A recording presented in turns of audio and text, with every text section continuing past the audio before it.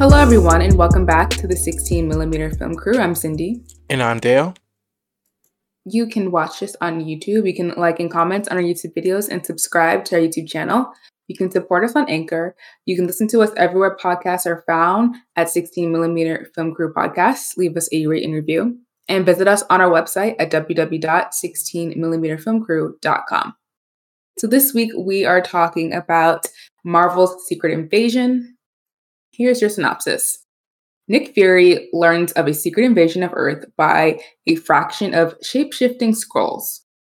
Fury joins his allies, and together they race against time to thwart an imminent Skrull invasion and save humanity.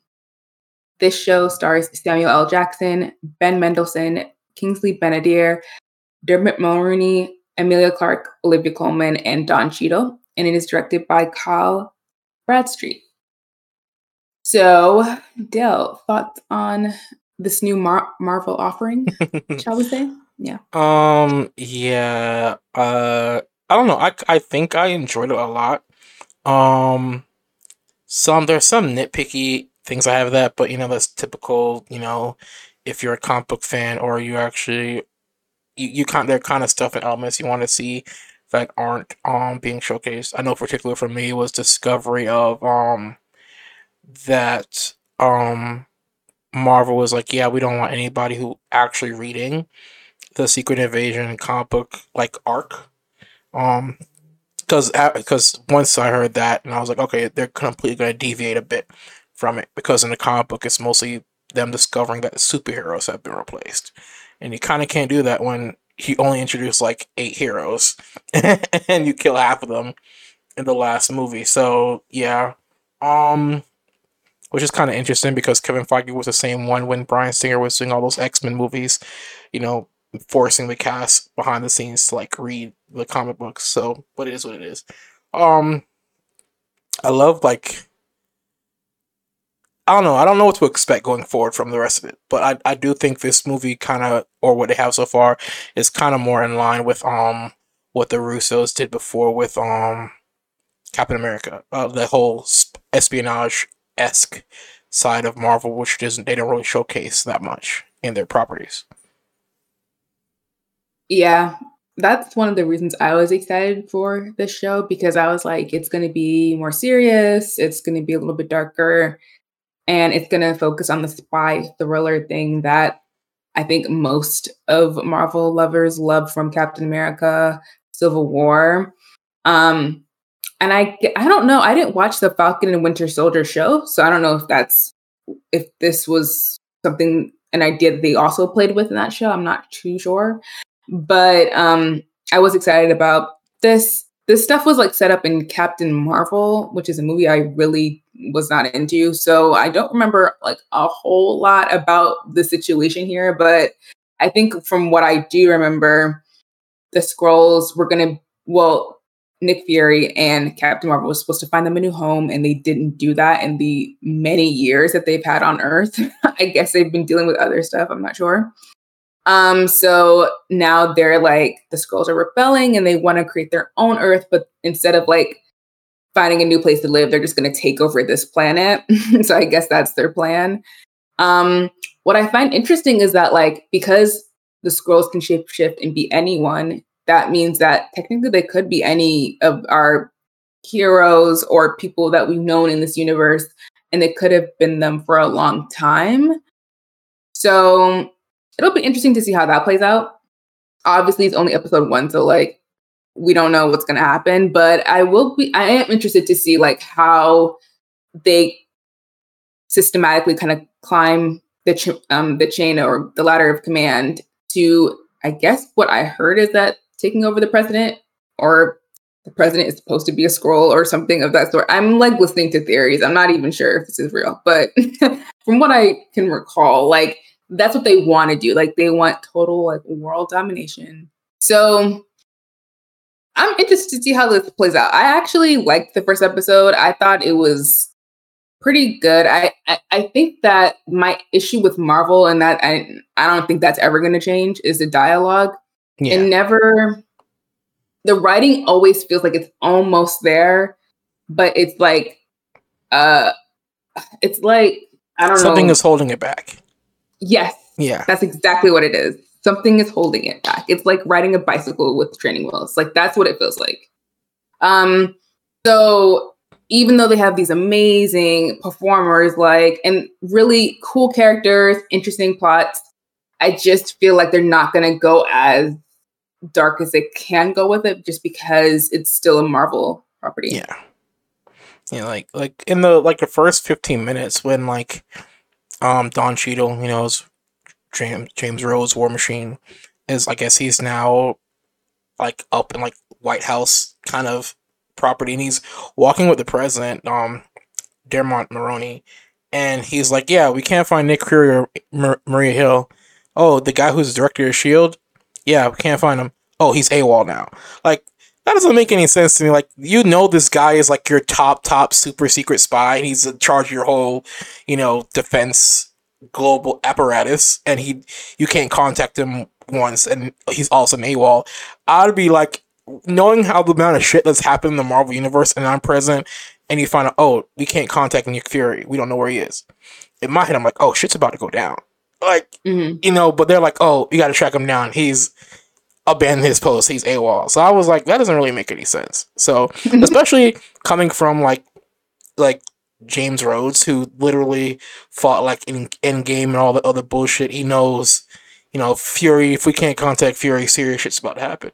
So that exchange in the beginning really didn't make any real sense for me. I think they had that bit of dialogue there just to like ramp up tension for like no real reason. Like I could understand if that scene had taken place after the bombing at the end of episode 1.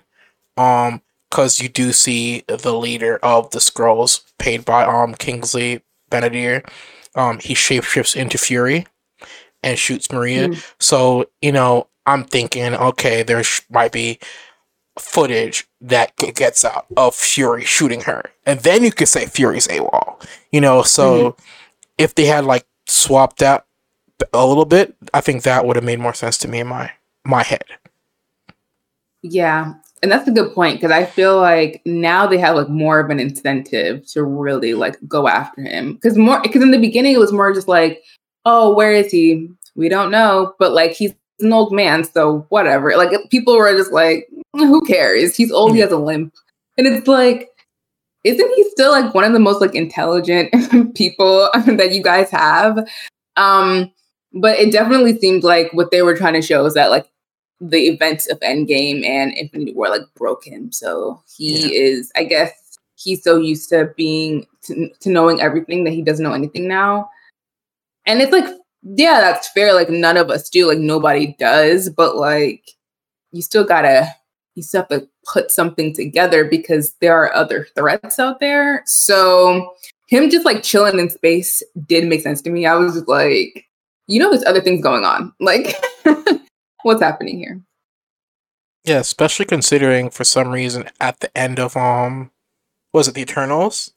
The end credit scene has him getting out of his chair in space or pretending to be on the beach, and it reveals him on a space station. So to me, that doesn't seem like a Fury who's actually like that has like lost a step, because as soon as someone knocks on the door, he's instantly like up ready for action. And then we go to Marvel now. He's like, oh, Fury, you seem unsure of yourself. Something happened with Infinity War. When timeline-wise, all the stuff in Eternals happened right after Infinity War. So the drastic shift in characterization in that like 2 to 3 second clip to now doesn't really match, you know? Yeah.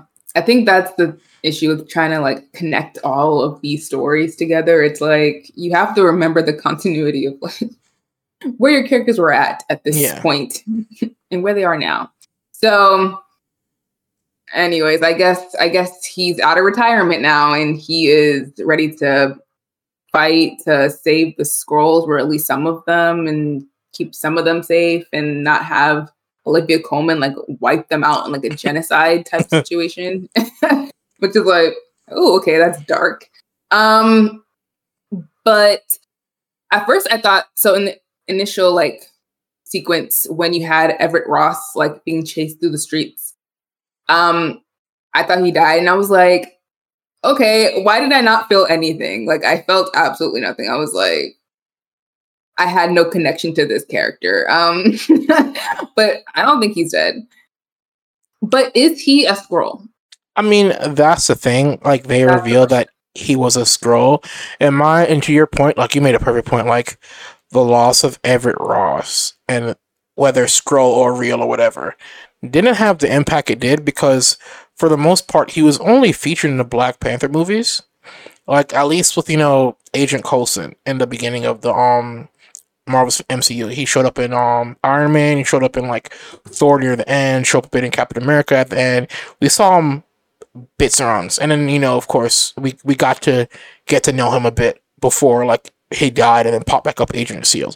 With Everett Ross, we only saw him twice. We have no real attachment to him at all. So yeah. That was interesting. But then the other part that I found interesting was like, I guess Emilia Clarke's character is playing Ben Mendelsohn's daughter, and she is in like the rebel force. Yeah. But like, I guess she's coming around now. I don't know. I still don't trust her fully. I'm not really sure. Like, I feel like she understands to a certain degree, like the people that she's working for has harmed her personally, but maybe the mission of like actually having Earth be the Skrulls' new home might take precedent. I don't know. I like that she's a little bit gray. I'm not really sure like where she stands. I'm very happy to see her back on like in something else, because I miss seeing her face. And she's gotten so much better as an actor. Like if you watch like season 1 and 2 of Game of Thrones, you're like, oh, okay, this is a little rough. So like, I'm glad that she's doing a lot better now in this role. And I'm actually really excited to see where she goes, because I think, again, listening to people theorize on the internet, I think what they're trying to do with her character is like maybe replace her or replace her with Ben Mendelsohn's character. Like she will become like very important later on, just like Kit Harington's character will become very important later on in the Blade movies.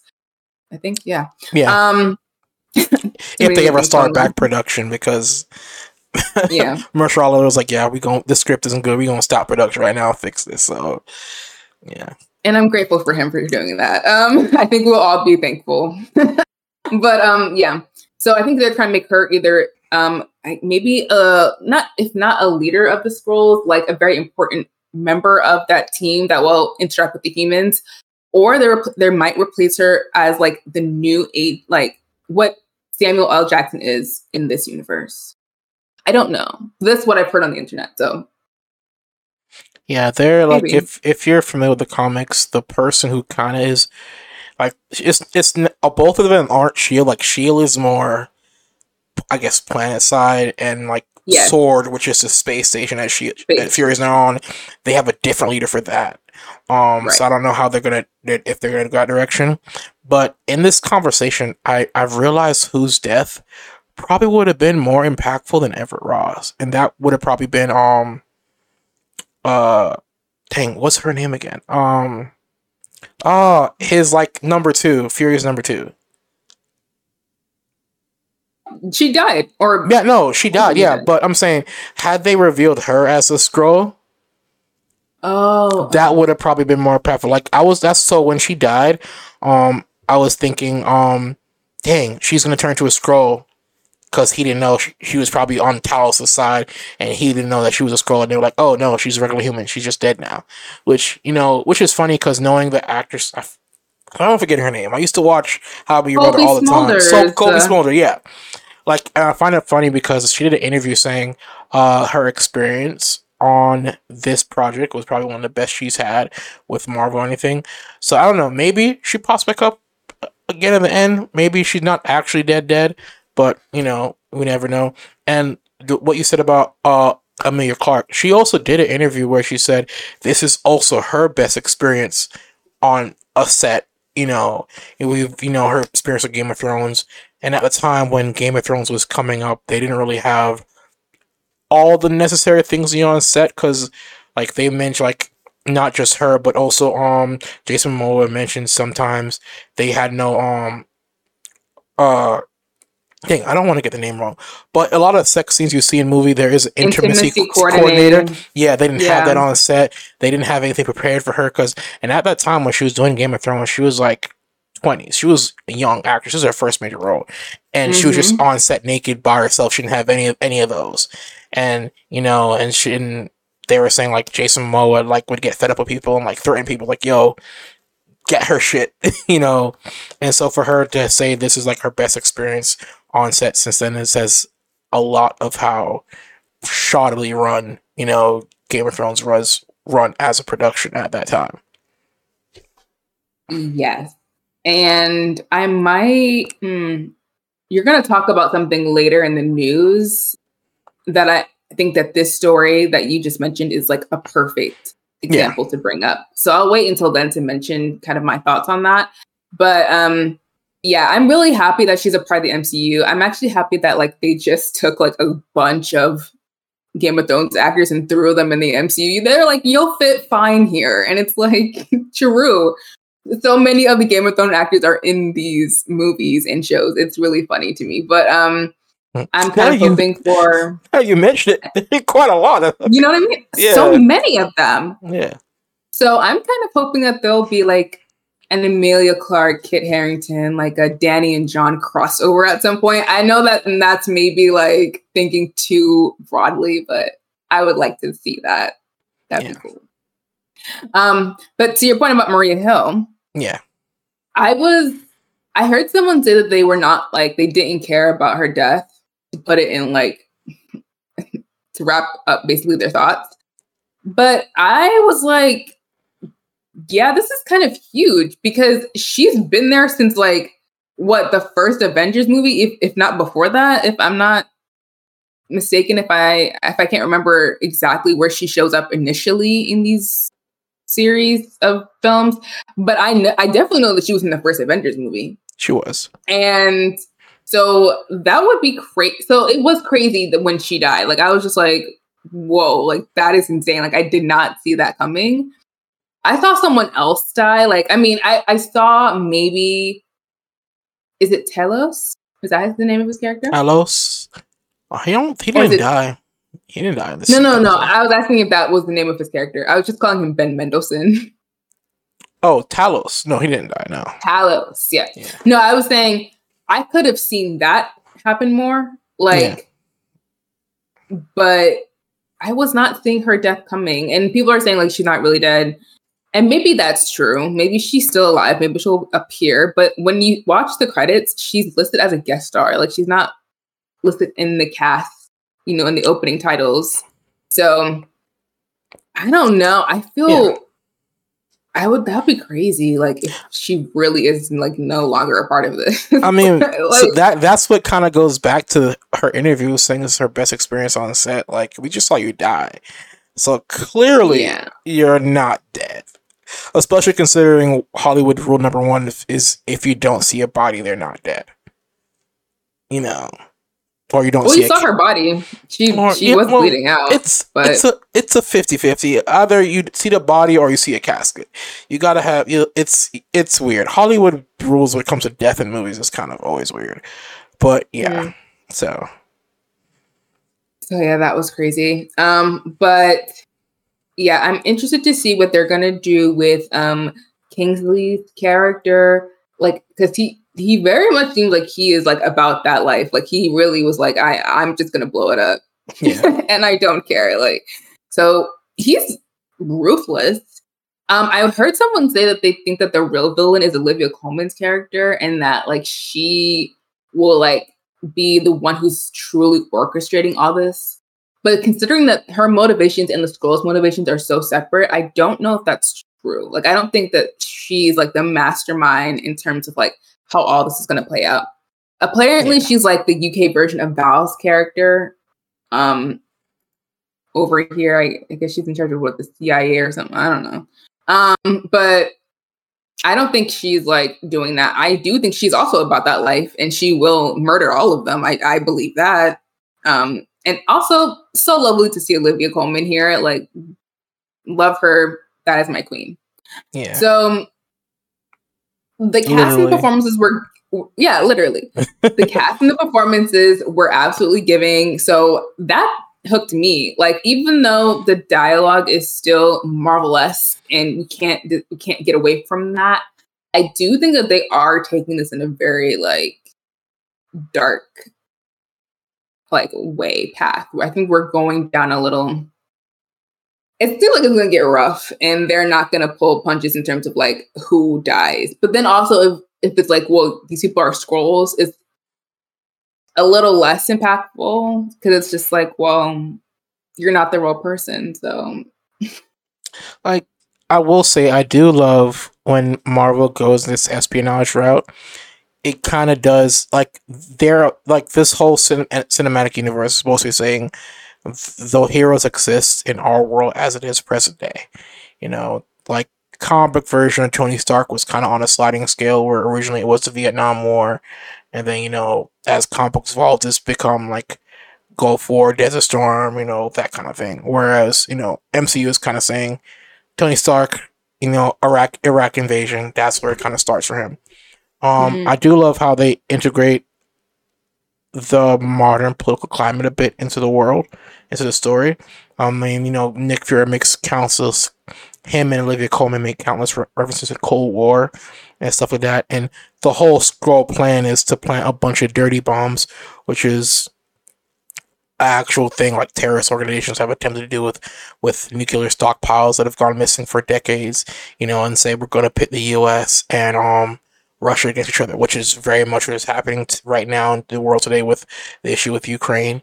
And not only that, their plan is mutually assured destruction between the U.S. and Russia, because I don't know if anybody actually paid attention to it, but they said the Skrulls can actually survive in the radiation fallout because they're actually living in an old, like, a former Soviet nuclear base is their headquarters. Yeah.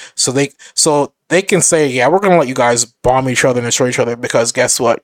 We can survive like the nuclear fallout. Our natural, you know, plants and crops from our planet will thrive in that nuclear environment. And that's really like these dudes are going like all the way in. And it reminds me a bit like what you said with Falcon and Winter Soldier.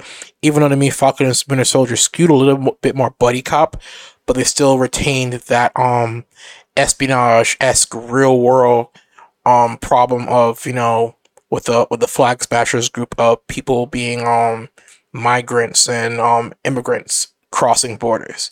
So I do prefer when Marvel goes like a little bit into the real world a bit. It really grounds the movies a lot more. And it's sad they only do it with the shows now, which sucks. Yeah. Yeah, and it's true. Like, it couldn't be like more poignant, the timing of this show, because of the war in Ukraine and everything that's happening with Russia. Like, it feels, and I guess that's what kind of, I think what will be this show's not saving grace, because it is good, but like definitely one of its high points is that it does feel so close to reality in that way, where it's like, even though this is about like Skrulls and these are fictional characters, the setting of the setting of like what the show is, and I guess the thought processes and like how they're trying to deal with these issues very much falls right back to like how we're dealing with them right now. Trying not to have like an us versus them type of mentality and seeing like what is the best way to help people and also protect ourselves. So yeah, very, very poignant, I think. Yeah. Like, my only issue though at Marvel is they do Captain Marvel, then they do the Marvels. Brie Larson's only been really seen in like one movie, let's be honest. Like, being shown 5 minutes in was Endgame is not what we would call a scene or whatever, a performance.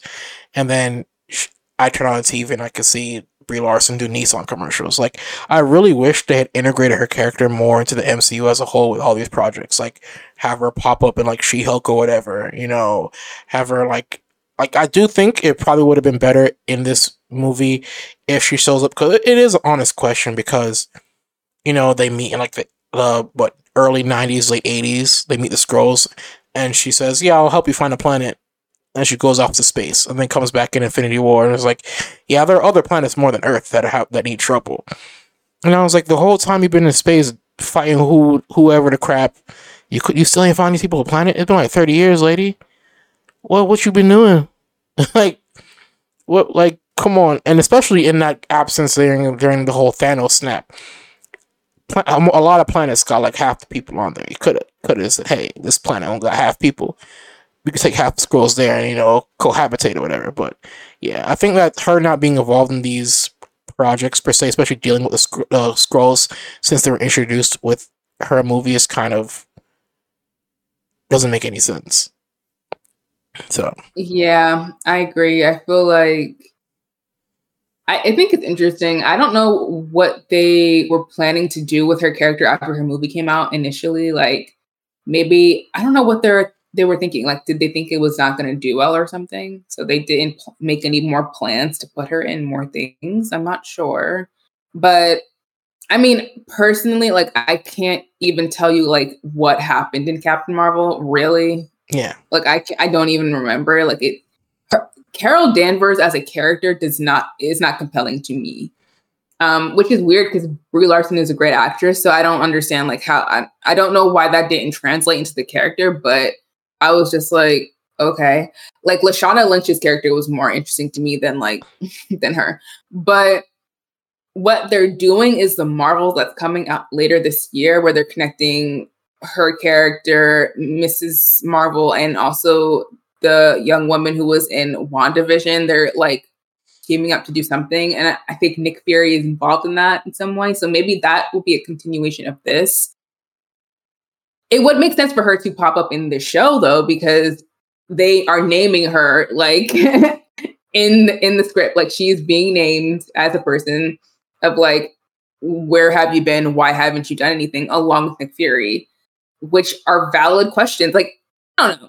I feel like the Skrulls are a bit extreme in how they're choosing to do things, but they got a point. Like, it's been so long. Like, why haven't y'all done anything? It's so weird. Like, it seems like such a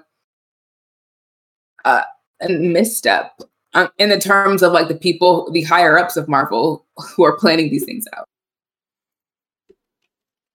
yeah. I mean, but I think that's what also makes it so relatable in the real world sense, because I forgot who I think I heard this quote in like elementary school, middle school, and it's stuck with me forever.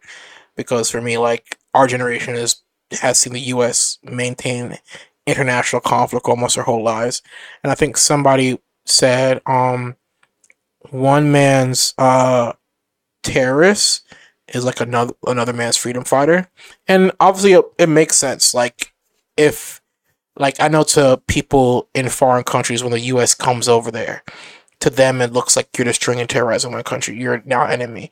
To us, soldiers, these soldiers look. And I have family in the armed services. I have friends, people I'm close to. To us, it's like, oh, you're a hero. But you have to be honest. Like, if you look at it from their side, somebody's invading their country and destroying them. Like, so I understand how the Skrulls would feel and operate. Especially also, I look at it as an extension of the whole. This piggybacks off of Captain Marvel, not Captain, Winter Soldier and Falcon. The whole civil rights issue of you have to displace people. Like, this story reminds me very much of the conflict between like Palestine and Israel, where one group is oppressed and one group is not, and they just want to find their place. So, or even civil rights movement. Black people. For time we were oppressed, we want to find our own place, and that creates fiction. And like a lot of times, like I think. I don't want to misquote him, but there is also another quote where it's like violence and like riot is basically the voice of the unheard. I'm probably misquoting it. I think it's an MLK quote. I'm probably misquoting it. I'll probably fix it in post, and for use this segment on YouTube, I'll probably put the correct quote there. But it makes sense. After years and years of your opinions and your voice not being heard, it turns to violence. And we see it very much the same way on the flip side. January 6th, we had all these crazy white people who assumed they weren't unheard try to storm the Capitol. So it plays both ways. Like, your end result of, your voice not being heard is to react in a violent manner. Consequences be damned. So. Yeah. Very, yeah. And you're right. Very relatable to what's happening right now. So I have very positive feelings about this show. I feel like not only because it's very relevant to what's going on right now, but also because like it seems like it has a very strong focus of like what it's trying to say and what it's trying to do. And I like that it's kind of its own thing. It's not really tied up into the whole Phase 5 King, blah, blah, blah. So I'm more interested in seeing like what this is going to do. Multiverse business, like it's just pretty straightforward. And I'm intrigued. Yeah. I'm on board. Yeah. Yeah. Can't wait. Only downside to this show has been the news and knowledge of the fact that the issue with the title sequence was created using AI, which once again is a key issue that's been happening with the writer's strike. And I know we tweeted it out earlier in the week, but it's funny that if people weren't paying attention, that when the writer's strike started, FX companies and groups in Hollywood were planning on forming unions, because I don't know if a lot of people are aware of how a lot of these VFX companies get their contracts for these movies. It's usually the lowest bid wins. So you got these billion, at this point almost every movie except for Flash is made over $1 billion. So, but then you shortchange the FX studios and the writers and all that. So to hear that this Disney project, let's be honest, Disney is the house of animation, decides to go and use AI for the title sequence, and their excuse was, we wanted to feel surreal and unnatural and make you feel weird and to match the theme of the show, is kind of horseshit, because there are plenty of animators who can do that style perfectly. Probably most likely in-house with Disney, because they have a connection with Industrial Light and Magic, which does some of their stuff on like the Star Wars side and stuff. So there's like no excuse for that right there.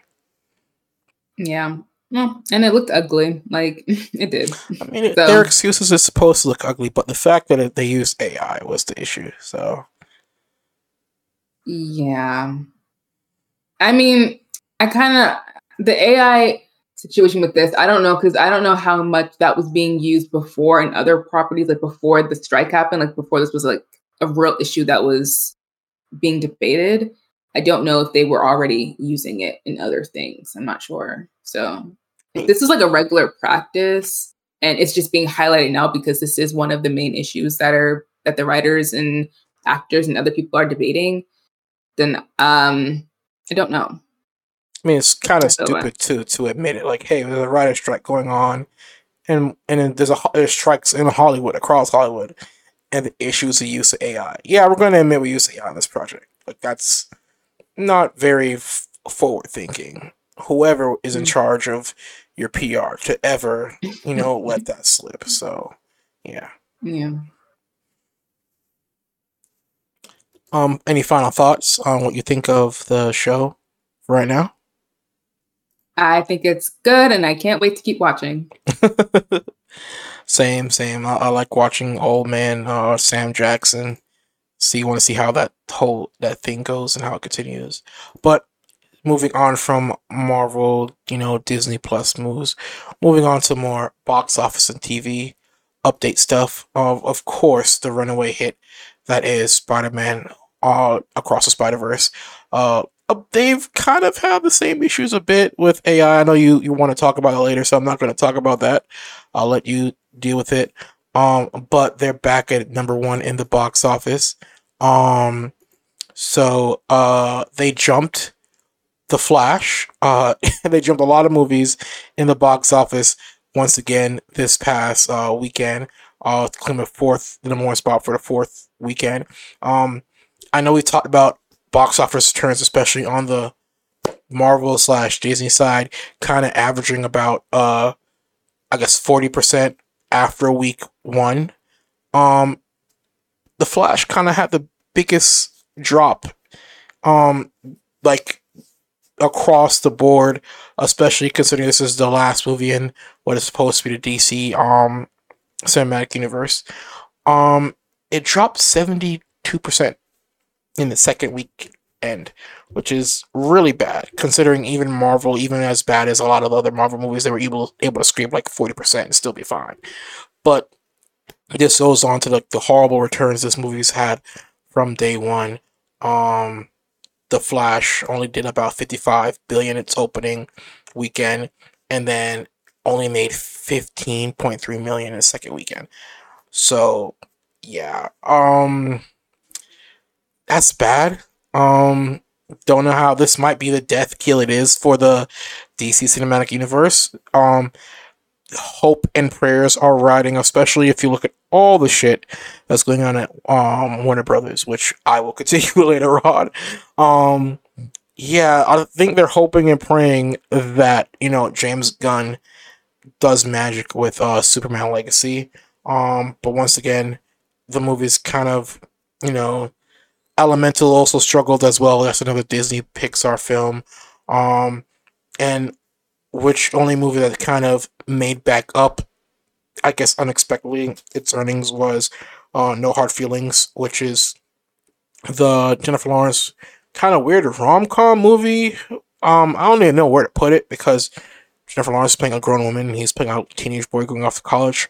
So I don't want to put it in the rom-com category because that's still kind of weird. But yeah, those are the 4 or 5 movies that are dominating the box office, you know, varying degrees right now. And on the TV side, I know you want to piggyback off of mentioning about the issues or the perception of a show. So of course, the weekend's hit show, The Idol, it was originally scheduled for about 8 episodes? Am I correct or am I wrong? 6 episodes. 6 episodes. It went down to 5. It went down to 5. And for the last couple days, the Parents Television Council has been in nonstop contacting HBO to cancel The Idol, comparing it to torture porn and sexual abuse. I don't know how that's going to work out, knowing that the last episode of that show is July 2nd. But their main criticism has been, as each episode has gone on, those depictions have gotten worse and worse. And the issue is also, if you think back to early 90s or 2000s, HBO kind of could get away with being more raunchy and whatnot. But now with the expansion of them being on a streaming platform, it's kind of open to everybody in your household. You know, before HBO, you pay for it. You could put people in your house only watch it if you pay for it. Now anybody can kind of watch it online no matter what. So, yeah. Yeah. I think it's very interesting that it shortened its season order. And it hasn't, we don't know, because I think initially, and everything around this story has been so messy. But basically, it was supposed to be a limited series.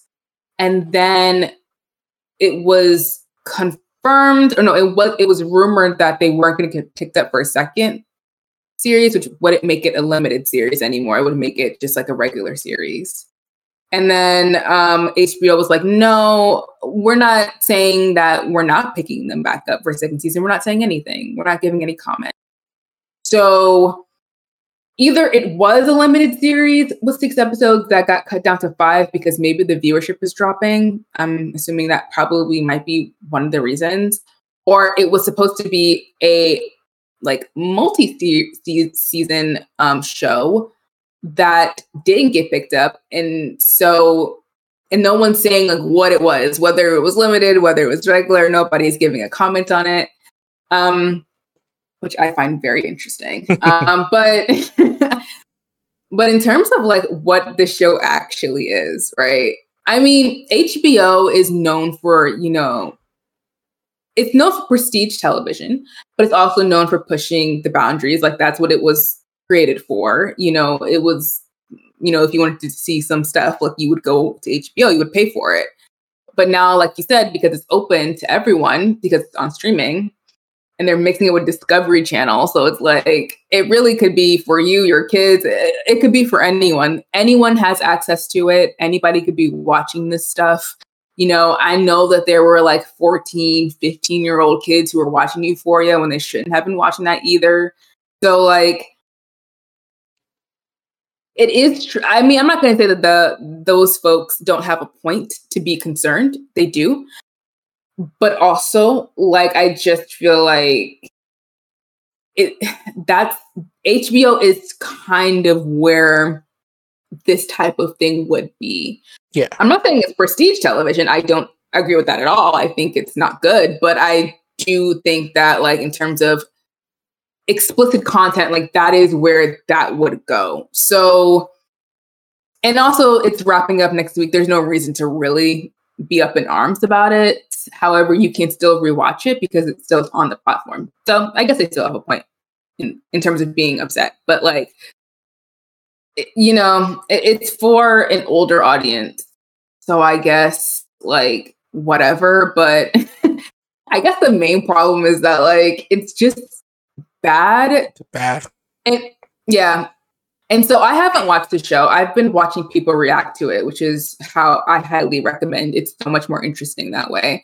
Because from what I'm hearing, it's actually really boring, even though it keeps getting talked about because of these scenes. If you take these scenes out of it, it's actually not like there isn't really much there. So you can waste an hour or however long it is to watch that show, or you can just watch a YouTuber talk about it. It's much more interesting and fun. But basically what they're saying is like, yes, like is it over the top in terms of like in terms of the way Lily Rose Depp is being depicted in it and the things that they're doing? Probably, yeah. But also, not to be weird, and I don't know this for a fact, this is from what I've heard, is that like this is stuff that people are probably watching on their own times on certain sites and stuff. Yeah. So it probably isn't that shocking for those folks. You know what I'm saying? Like, this is probably something that they're used to seeing. So like, But I do think that in terms of like how she's being depicted, whether or not it's actually a satire of abuse in the music industry, or if it's actually depicting that straight out, no one really knows. I think that's the big debate about the show. It's like, are they making a comment on it or are they making fun of it? Yeah. That's the main issue. Because if you're trying to satirize it, there is aspects of it that are kind of funny. Like, it's not the abuse part, obviously, but like certain things that happen in the show is just like, that is funny because it's so dumb. But I think the sexual stuff, the violence of it, the willingness to be a part of that is, no one can really put their finger on like whether it's supposed to be like that or if they're actually making fun of it. And I think that when it comes to those type of things, I don't think you cannot take it seriously at that point, because it is like, there is a violence to it. You know, someone is being choked, someone is being this or that. Like, it's not like, I don't know. I guess it's complicated. I'm not really sure. My whole feeling about like what this show is, I have no idea. I feel like we're all being like gaslit into thinking that it's one thing and it probably isn't that thing. And so because like no one has any real answers to what this thing actually is, other than that it just exists on the internet, like I don't know how to feel about it. So I can't make a comment on it other than saying, when it comes to the intimacy coordinator stuff that I was talking about earlier, basically in the first episode, Lily Rose Depp wants to show all of her boobs in a photo shoot. And the intimacy coordinator is like, no, you can't do that because it's not in the contract. And she was like, well, it's my body. I can do what I want. And they're like, no, legally, like we can't do this here. We would have to redo their contracts and stuff. And her team locks the intimacy coordinator in the bathroom and she takes the photos with her tits out. So I guess the intimacy coordinator is a villain in that scenario, but in terms of the show, like the show's perspective is that intimacy coordinator bad. That's what they're trying to say. And again, it's falling between that line of like, are you making fun of it or are you being serious? I don't know. So either way, I think that's really weird, especially because Sam Levinson has used intimacy coordinators on Euphoria. Like that's been a huge part. Like every actor who's had to be naked or do any sex scenes on that show has talked about how important that was for them to be able to do that. So like, what is he actually saying? Like, it doesn't make any sense. He doesn't make sense. Like, he is always the issue. But when you were talking about Emilia Clarke, and this is one of the things that always gets me when actors do nudity in shows and sex scenes to a certain degree, but you don't have to be nude to do sex scenes. So if you're doing nudity and also doing sex scenes, their comments are always like, either I didn't have a good experience or I had a good experience, but when I was out in public or whatever, someone was commenting on my body, right? Which is weird because you're not acting. Like, so this is just you, right? And someone's talking about how they saw your dick or how they like your tits. Like that, people will come up to you and say stuff like that because you've shown that on screen. Is that right? Obviously, no. But again, you don't have any control on how it's received once you do it. Like, people could take anything out of context. But in Emilia Clarke's point of view, I know she gave an interview when she talked about this, and she said, like, you know, people were asking me to do other roles which involved nudity, and I didn't want to do that because I did it for that role because I felt like it was necessary, but it wasn't. I'm not the girl to go to if you want someone to be naked on screen. Like, that's not what I want to be perceived as an actor.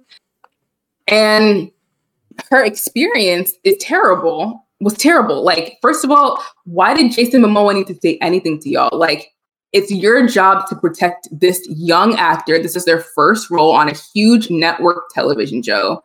Like, y'all should have stepped up and been like, someone should have had a robe for her somewhere. Like, she should have never just been out there while cameras were not rolling naked. There's no reason that should have ever happened. So the fact that she had that experience, to me, it's just so exploitative of the producers and the directors and the networks who ask young actors, because it's always very young actors, like when this is like their very first role on television, it's always that. Sydney Sweeney, same deal. Any other show where it's like young people being on screen naked, it's like this is like their first thing, and it's always a big show. So like, what do you think that they're going to say? No, I'm going to do it. Like, this is their opportunity. And I feel like people are taking advantage of these young actors and being like, no, it's fine. We'll have people on set. Like, this is empowering. And, you know, when you're 20, 21, 22, like, you feel like you know what's going on and you got things under control. But again, harkening back to what I was saying earlier, you have no control over how it's received. So even if you feel empowered while you're doing the scene and you feel safe doing the scene, once you step off that set and it's out in the world, anyone can say anything to you. And also, studios can perceive you as a certain type of way and what might only offer you certain kinds of roles, which limits you as an actor. So it's like, I don't know, the pro and the con, like they're just, to me, the cons outweigh the pros in terms of doing scenes like that, because it's just like, it's so out of your hands in a lot of cases. And you hope that people on set are smart enough to hire intimacy coordinators, smart enough to not have what happened to Emilia Clarke happen to anyone else. Like, you know, not just Emilia Clarke. Like, I think, it's not just her. Yeah, there's like many Brooke people. Shields is now, as an adult, as like a mother with 2 daughters, is slowly understanding and realizing what happened to her at a young age. Not even just at a young age, repeatedly throughout her career as an actress. Yeah. Like, that fear that Emilia Clarke had of being the actress who does nude scenes, that's what happened to Brooke Shields for a large part of her career. She was the actress who did nude scenes. Yeah. And when I was watching her documentary, it's funny that she was having the conversations with her daughters about it, and she still was trying to like unravel if it was actually bad or not. Like, that's what's crazy. It's like, it took her how many years to figure out that that might have not been okay. And it was still, and she's still like unpicking what happened to her back when she was like not even an adult because she wasn't an adult. She was like 17 in Blue Lagoon. So she was doing nudity when she was younger than that. Yeah, before that. Yeah. Which is outrageous. Like, I couldn't even imagine that happening now. It wouldn't happen now. But like, the fact that that happened at all is insanity to me. Like, that is so crazy that she was a literal child and her photos were like, I think someone actually leaked her photos. She had to go to court for that. Someone like took her photos and was like putting it in a magazine of her naked as a literal child. Like, Anyways, the industry is so exploitative of young women. I don't think that The Idol is helping it in any way. I don't think that this is any type of liberation. I'm sure Lily Rose is fine with it. She seems like she doesn't care. It's not even about her at this point. It's more about like every other actress like who may or may not have to do something like this. Not even girls, but guys too, like transgender, doesn't matter. Like, y'all need to stop letting, not even y'all, just like the industry needs to stop putting young people in this position and not really giving them a choice. And Lily Rose, honestly, she's playing a hyper parody of a pop star. But she essentially, if you look at it honestly on the show, she is a victim of that very same issue because she's a young actress. This is her first major role as well. So, yeah. Levinson and everybody else who are making these decisions are just like using her as a tool for whatever they feel like doing. And then it's like, that's what's so gross about it, because it's like the deception of like, this is your choice. Like, you're choosing to do this and it's fine. And it's funny that the one doing the most talking about what the show isn't is the person not being depicted in such views, which is The Weeknd. He's been very competitive with the press and critics and the general public on the reaction to the show. But the person who essentially is the person being put into these scenes isn't saying anything. And I think that's kind of very telling, so. Yeah. Anyways, that was a rant. Yeah, that was a rant. Sorry. Sorry. Yeah. Continuing the whole issues, piggybacking, of course. HBO is, I think it is part of Warner Bros. Discovery. The ongoing issues that company is a hellfire, bro. Like, I think I could probably run that company better than David Zaz. But there are currently discussions that they're willing to sell over large swaths of their catalog for almost slightly less than half, but even less than half is still a large portion of that catalog for around $500 million. And that includes, projects like Purple Rain, Alita, Sweeney Todd, Rent, a lot of the earlier Batman movies, of course, movie we watched today, Casablanca, and for me it's rough because, like, if you look at the news, they've been letting go large swaths of Turner Classic Movies, TCM, and it's not just me who TCM was kind of, it's like my introduction to Hollywood. Like, I could say I remember watching like Free Willy and shit like in the movie theaters as a kid, but my love of actual cinema and stuff like that has come from watching these classic movies with my mom. And it's not just me, but you've had actors, Ryan Reynolds has come out and talked about how important that was for him. You've had Spielberg and Kubrick, you have all these other directors getting together and having to write a letter to David Zaz saying how important Turner Classic Movies is to film history. To just go back to referencing, The Idol, but to pimp it out in that manner, especially Warner Brothers is home to like one of the largest film libraries, I think, in the industry, is really, really sad. Especially you're selling it just for $500 million. $500 million? With the price of inflation, a lot of these movies grossed over that. So that is just, I don't know how to feel about that. So yeah, really. the decisions being made. Oh Lord. Oh Lord. A monkey throwing poop in the zoo could make better decisions over there than this guy. I don't know. So if you got the biggest executives in Hollywood saying what you're doing is wrong, the odds of anyone wanting to direct for Warner Bros. On any project in the coming years is not looking good. They're going to be scrimping and looking for like unknown first-time directors for a lot of the project they want to do if this happens.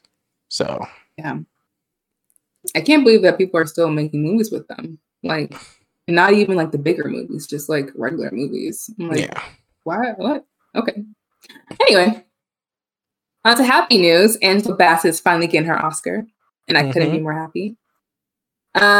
So Angela Bassett, Mel Brooks, and Cara Littleton are tapped for honorary awards, as well as Michelle Satter for the Hershot. I think that's an environmental award. Yeah. So the Governor's Award basically gives honorary Oscars out to folks who, even if they have won an Oscar, it's just like a recognition of the work that they've contributed to this industry. And in a statement, it's Janet Yang, who I think is the Academy president, said that across her decades-long career, Angela Bassett has continued to deliver transcendent performances that sets new standards in acting. And this is very important for a number of reasons, but especially after the massive snub that happened this year earlier at the Oscars. Yeah. Where Angela Bassett was primed to win her first Academy Award, and then it didn't go to her for reasons I don't understand. It feels very fulfilling that she will at least get an Oscar in her lifetime, so before she's gone, for the work that she's done, because she definitely deserves it. Definitely. Yeah. Especially, I think this is also considering this is what the 30th anniversary of What's Love Got to Do with It. We also just had the passing of Tina Turner. So it's a really impactful moment. But I do feel like a lot of these honorary awards for lifetime achievement, I understand Sam Jackson kind of lifetime achievement makes sense for the amount of movies he's done. He hasn't really been like the actor like, oh man, Sam Jackson, that role in that movie, really took your breath away. But Tina Turner, for a large portion of her career, in her movie, she's the person. Like, she very captivating. And I feel like her getting this award is kind of like the Oscars saying, you know what, we fucked up last year, and we're trying to fix that problem. So yeah. I think that's exactly what it is. I think it's also because, like, how I think we went over this during the Oscars of how votes are counted, how people are able to vote in these things. A lot of the times they're not seeing the movies and they're just voting for the people that they know. So I think the Academy, though, as an organization, recognized that she was deserving of this award and didn't get it. So I think this was a step up on their part to just try to mull that over, that mistake, and just be like, no, you didn't see anything. It's fine. Like, she's getting one. Yeah. So, yeah, I'm happy about that. It's especially egregious considering in a lot of the promotional material for that movie, a lot more of the cast was seen in a lot of the promotional material for Black Panther: Wakanda Forever. Like, everybody was seen there. But in, Everything Everywhere at Once, it was mostly just, the three leads. And Jamie Lee Curtis is not mentioned until you find out she's in the movie. So that kind of like, I think her win was more so for how amazingly well that movie was. They just gave everybody in that cast an award, even though I will die on this hill. Like, Jamie Lee Curtis, as much as a long career she had, she's Hollywood's scream queen, following the legacy her mother left. She did not deserve to win that award. So, yep. So I know earlier, why am I saying today? Earlier on this recording, this episode, I did speak about, the success that Across the Spider-Verse has been having, and we spoke a bit about AI and its use in film and issues with studios and strikes and whatnot. for all the praise and adulation and success that Across the Spider-Verse has been getting, um, a lot of interviews with a lot of former animators say they had a lot of delays and there was an endless stream of edit requests, and the movie turned out to be production hell. I'm shocked by that revelation, considering I think before if it got pushed back a year before its release date. So I was not aware that. I assumed that it pushed back, we eased the production cycle a bit, to give animators more time so they're not in the animation crunch for everything. But apparently that did not change anything. They were still forcing animators to do the crunch work even with the extra year they had. And a lot of these animators say that kind of behavior is not sustainable. I'm not sure how the animation union works. They're one of those issues where I'm not sure if they have the union where they're able to strike. Like it's a weird thing.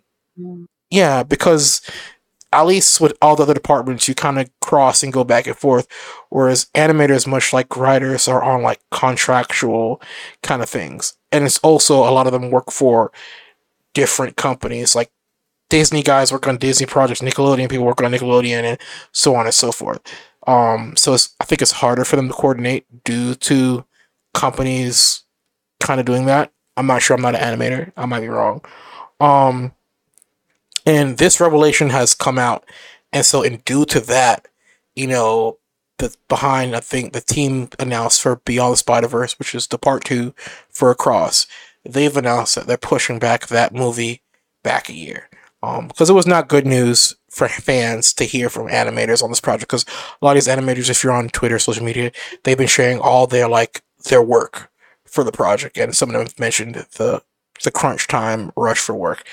And it's not good where, hey, people are complaining about your production practice, and your only way to, handle PR is to say, yeah, we fucked up, we're going to push back the next movie another year. It's good that they realize they fucked up, but it shouldn't have taken negative PR for them to do that. So. Yeah. And they weren't even trying to be that forthcoming with their apology. So Amy Pascal, who is a, very famous producer for Sony, was basically just like, well, this is how movies get made. So welcome to the movie business. Not even acknowledging the fact that these people were working 70 plus hours a week. And I watched an entire video about this from a creator about what actually went down during this entire situation. And basically they didn't have a story together. And so they didn't have a story to hand off to the animators to start animating until very last minute. And then the directors, the producers were very quick about we need these changes made, blah, blah, blah. Like how it is with the VFX and CGI and all that stuff, those same departments that we've talked about before, where it's the animators would have a complete animation completed. And then the producers were like, well, we want all these changes done and we still are going to commit to this release date. So it's really terrible. When I heard this, I was really sad because Across the Spider-Verse was phenomenal. And so was Into the Spider-Verse as well. And I think because the movies have turned out so well, there's the ends justifying the means type of mentality that's going on over there. So maybe they think, well, the product is still good, so it's fine to work people this hard, and it's really not okay. Those aren't good working conditions for anyone. So I think the dismissiveness of Amy Pascal and the rest of Sony of well, this is just what it is, or we're gonna push it back another year just to quell the noise because it's doing well in the box office. It just speaks to a larger issue in Hollywood where no one cares about the people who are actually creating these stories. They treat them like garbage, really. And the thing is they got paid for their overtime, but still if you're working those many hours, you don't have a life. You doing this is the only thing that you're doing. You want the option to do overtime. You don't want to be forced to do overtime. Yeah. And I think one of the key issues that they said, like you mentioned, that a script wasn't really made, and they said the key issue with the animation was there wasn't even a storyboard made for the Mm, movie. So they're doing all this like ad hoc, like as we come up with a scene, we're yeah. writing a script. You guys got to animate the fuck out of this, like it's real haphazard way. Oh, it's only something I remember ever doing in college, and we don't got an Mm, idea, but we just gonna shoot the fuck out of this thing, and whatever happens, happens. And then poor me, I'm stuck in the editing room like till 8 o'clock in the morning, and trying to figure out what to do with the story. But yeah, you don't expect to hear like a Fortune 500 company, one of the biggest, entertainment companies in Sony mm, internationally, because Sony is not just big here. Sony is an international media powerhouse globally. Um, you don't expect that behavior from them. yeah, it's really disheartening. And apparently, like 100 people quit, but they employed 1,000 people, so I guess they got replaced. But yeah, it's just so crappy to treat people like that, like your artists who genuinely. And I think it's different. Maybe people who aren't in the creative fields don't understand. Like when you're in a creator role, like it feels very personal. You feel very connected to the story that you're telling, and you want to do a good job. So yeah, that hurt my feelings because I love that movie so much. And I am so excited to see the next one, but I really hope that the same working conditions aren't being employed for Beyond the Spider-Verse. I think it does make it complicated to like go watch it because like what was going on behind the scenes. So I don't know. But moving on to our last new segment. So I feel like we're talking about the same kind of things, just in different slots. Okay, so Comic Con, which is the big, festival that's supposed to be happening. Well, it is happening. It's still happening. However, Marvel, Netflix, Sony, and HBO, oh, also and Universal, they're not going to be doing panels at the San Diego Comic Con. So that's like so many entertainment production companies that are not going to be showcasing any of their new work.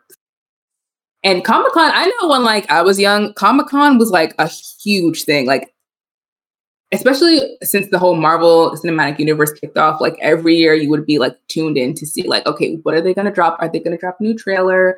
Are we getting some behind the scenes footage? Like, what's the new show that's coming out? Like, it was like a huge thing. And I think because of COVID, it kind of, it didn't do that well. Like most festivals didn't because distance and virus and all those other things. But it did come back last year in a big way. And I think because one, the writer strike has really listen, the writers are really bringing this industry to its knees. Like I will give them credit. Like they're really like shaking things up. They're shaking the tables. Like they're doing their thing. But also because the impending SAG-AFTRA strike with the actors, if the union decides to go on strike, you can't promote anything either, which is what I didn't know. I knew that they wouldn't be able to continue to film, but it's like you can't do any promotion for anything. So from what I hear though, their talks are going very well. So it doesn't seem like they're going to strike. But the fact that the union voted to strike, if anything, if a deal was not reached, just goes to show you like if the talks stop being productive, they will strike, and then there's no promotion at all. So if that happens, they're not doing it. And I think these major studios are like, we don't want to showcase our stuff. Plus, there are issues with like Marvel and Kang and Jonathan Majors. It's like we don't really got anything to show you that doesn't involve him, and we don't know the outcome of his situation yet. So I think a lot of these studios are dealing with a lot of issues because of the writer's strike, and obviously maybe the impending actor strike as well. So they're not going to be showing up. I think Paramount will still be there to do their panels. But those the lists that I just gave, those are major. Like Netflix did their tandem event, so like we kind of know what they're doing. But these other places, these other studios, like we don't. This is like the platform where they would be unraveling stuff or unveiling stuff. Like, were we gonna get news about Fantastic Four? Like, but now it's like they're not showing up to the situation. Comic-Con will still go on, but it won't be the same. So, I mean, I think for the production company side, it makes more sense because they were competing against other movies, going to Comic-Con and other events, and fighting for the main. You kind of want that main prime time event hall C spot in the middle of the day, which also all the press is going to pay attention to it. Yeah. And so they're all even not even every company, but every movie within, like, you had like high profile, like, hey, we're doing like 4 or 5 Marvel movies.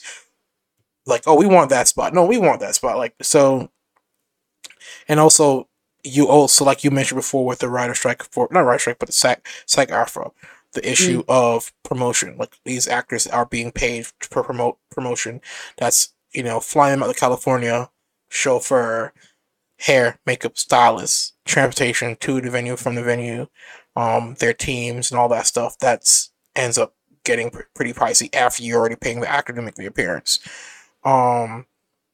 So I think they realized, especially during COVID, where a lot of them started doing their own in-house ones, it's kind of cheaper to, hey, you guys are basically all in California.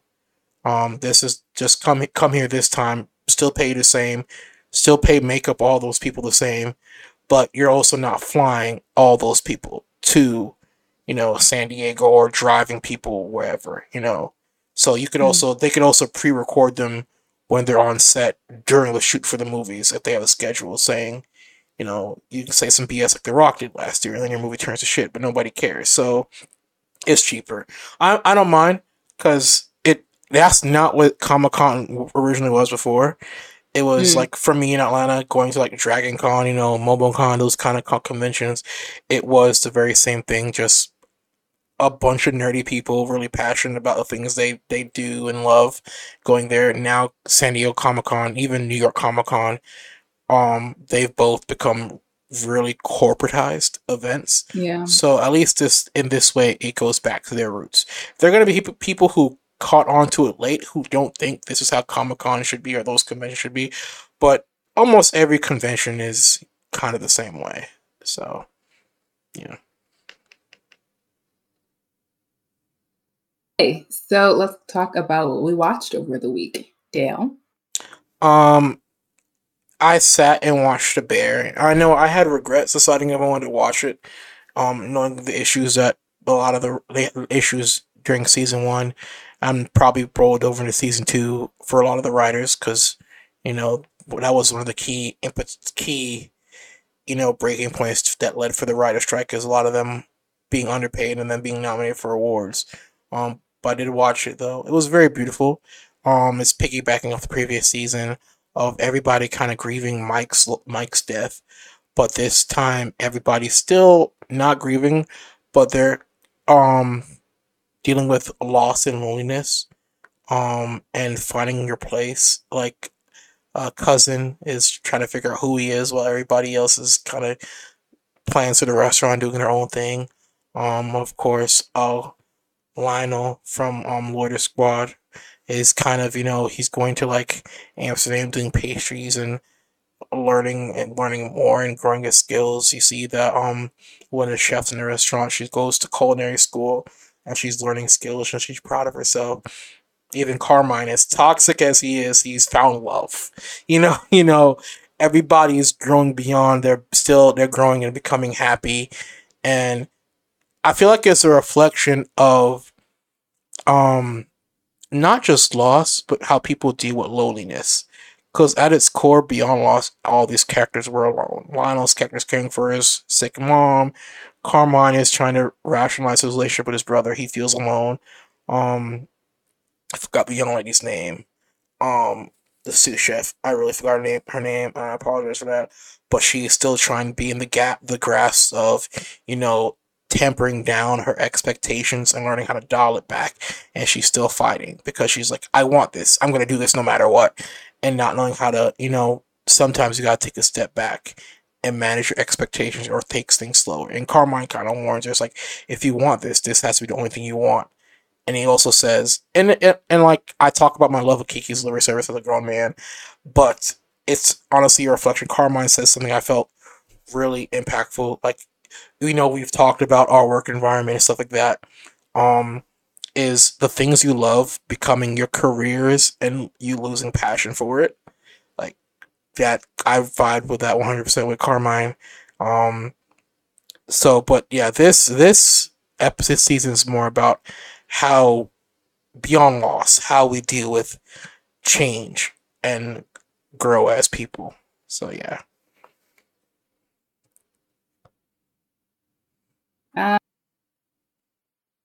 Asteroid City, the new Wes Anderson movie, and I'm not gonna say anything else about Why it. not? Why not? Because we'll talk about it later. So you're pulling on me. That's not fair. Yeah. There is a lot to talk about. I will say that. There's a lot to talk about. Once you watch it, there'll be a nice little discussion because yeah. That's all I'm gonna say. Yeah. Okay. It's interesting to see the discourse about this film. Some people really like it. Some people really don't. So I haven't seen any discourse about it.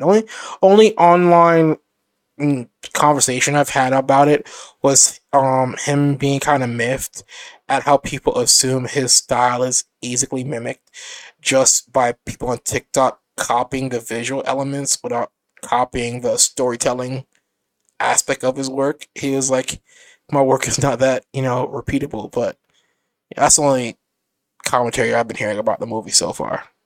Yeah. I follow a bunch of film creators over on YouTube and on Letterboxd. So I'm seeing the divide. And I understand why there is a divide. That's all I'll say. I get it because I think I think there's an argument to make about his films really being style over substance. And also being a little too pretentious. I get where that's coming from because there are certain things, and I'm not gonna specifically talk about this, but I'm talking about in the films that I've seen of his, which isn't all of them, but I've seen a good bunch at this point. And I think that there are definitely stories where where the writing is amazing and the stories are amazing, along with the fact that visually it's pleasing. And then you have other that are visually stunning. And it's nice to be kind of caught up in his world where, it's very deadpan, it's funny, it has a little bit of heart, but I think I don't know. I think there are directors get to a certain point where you can kind of fall prey to your own, not even hype necessarily, but just your own myth. Like the Tarantino effect. Sure. Okay. Okay. I've never heard that before, but I agree. I know what you mean. Yeah.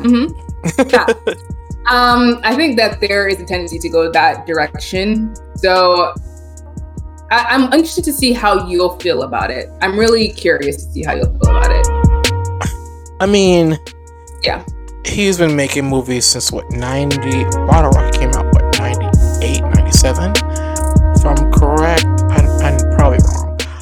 But if you're just realizing now that, Wes's movies can be a bit pretentious, where have you been? And I think that's also a recency thing, because a lot more people have been paying attention to his work in the last 6 or so years, who were like, oh, we just assume it's these 3 movies. No, it's his whole filmography is, his style is a bit of ostentatious and pretentious, but it works for him. And I do think he's also fully aware of the pretentiousness of his projects, and he does it on purpose. Yeah, so, he has to be at this point, right? Yeah, he has to know. So, yeah. I love Wes Anderson's films, and I had feelings about this one. Yeah. Oh, okay. That's all I'm gonna say. That's all I'm gonna say. We'll discuss it next week. I'll be able to watch it. Yeah. There's a little teaser for you. Come back next week. All right. Well, that's it from us. We hope that you're taking care of yourselves and having a great week. Make sure to check out all of our social media. Support us if you can, and we will see you guys in the next episode. Goodbye. Au revoir.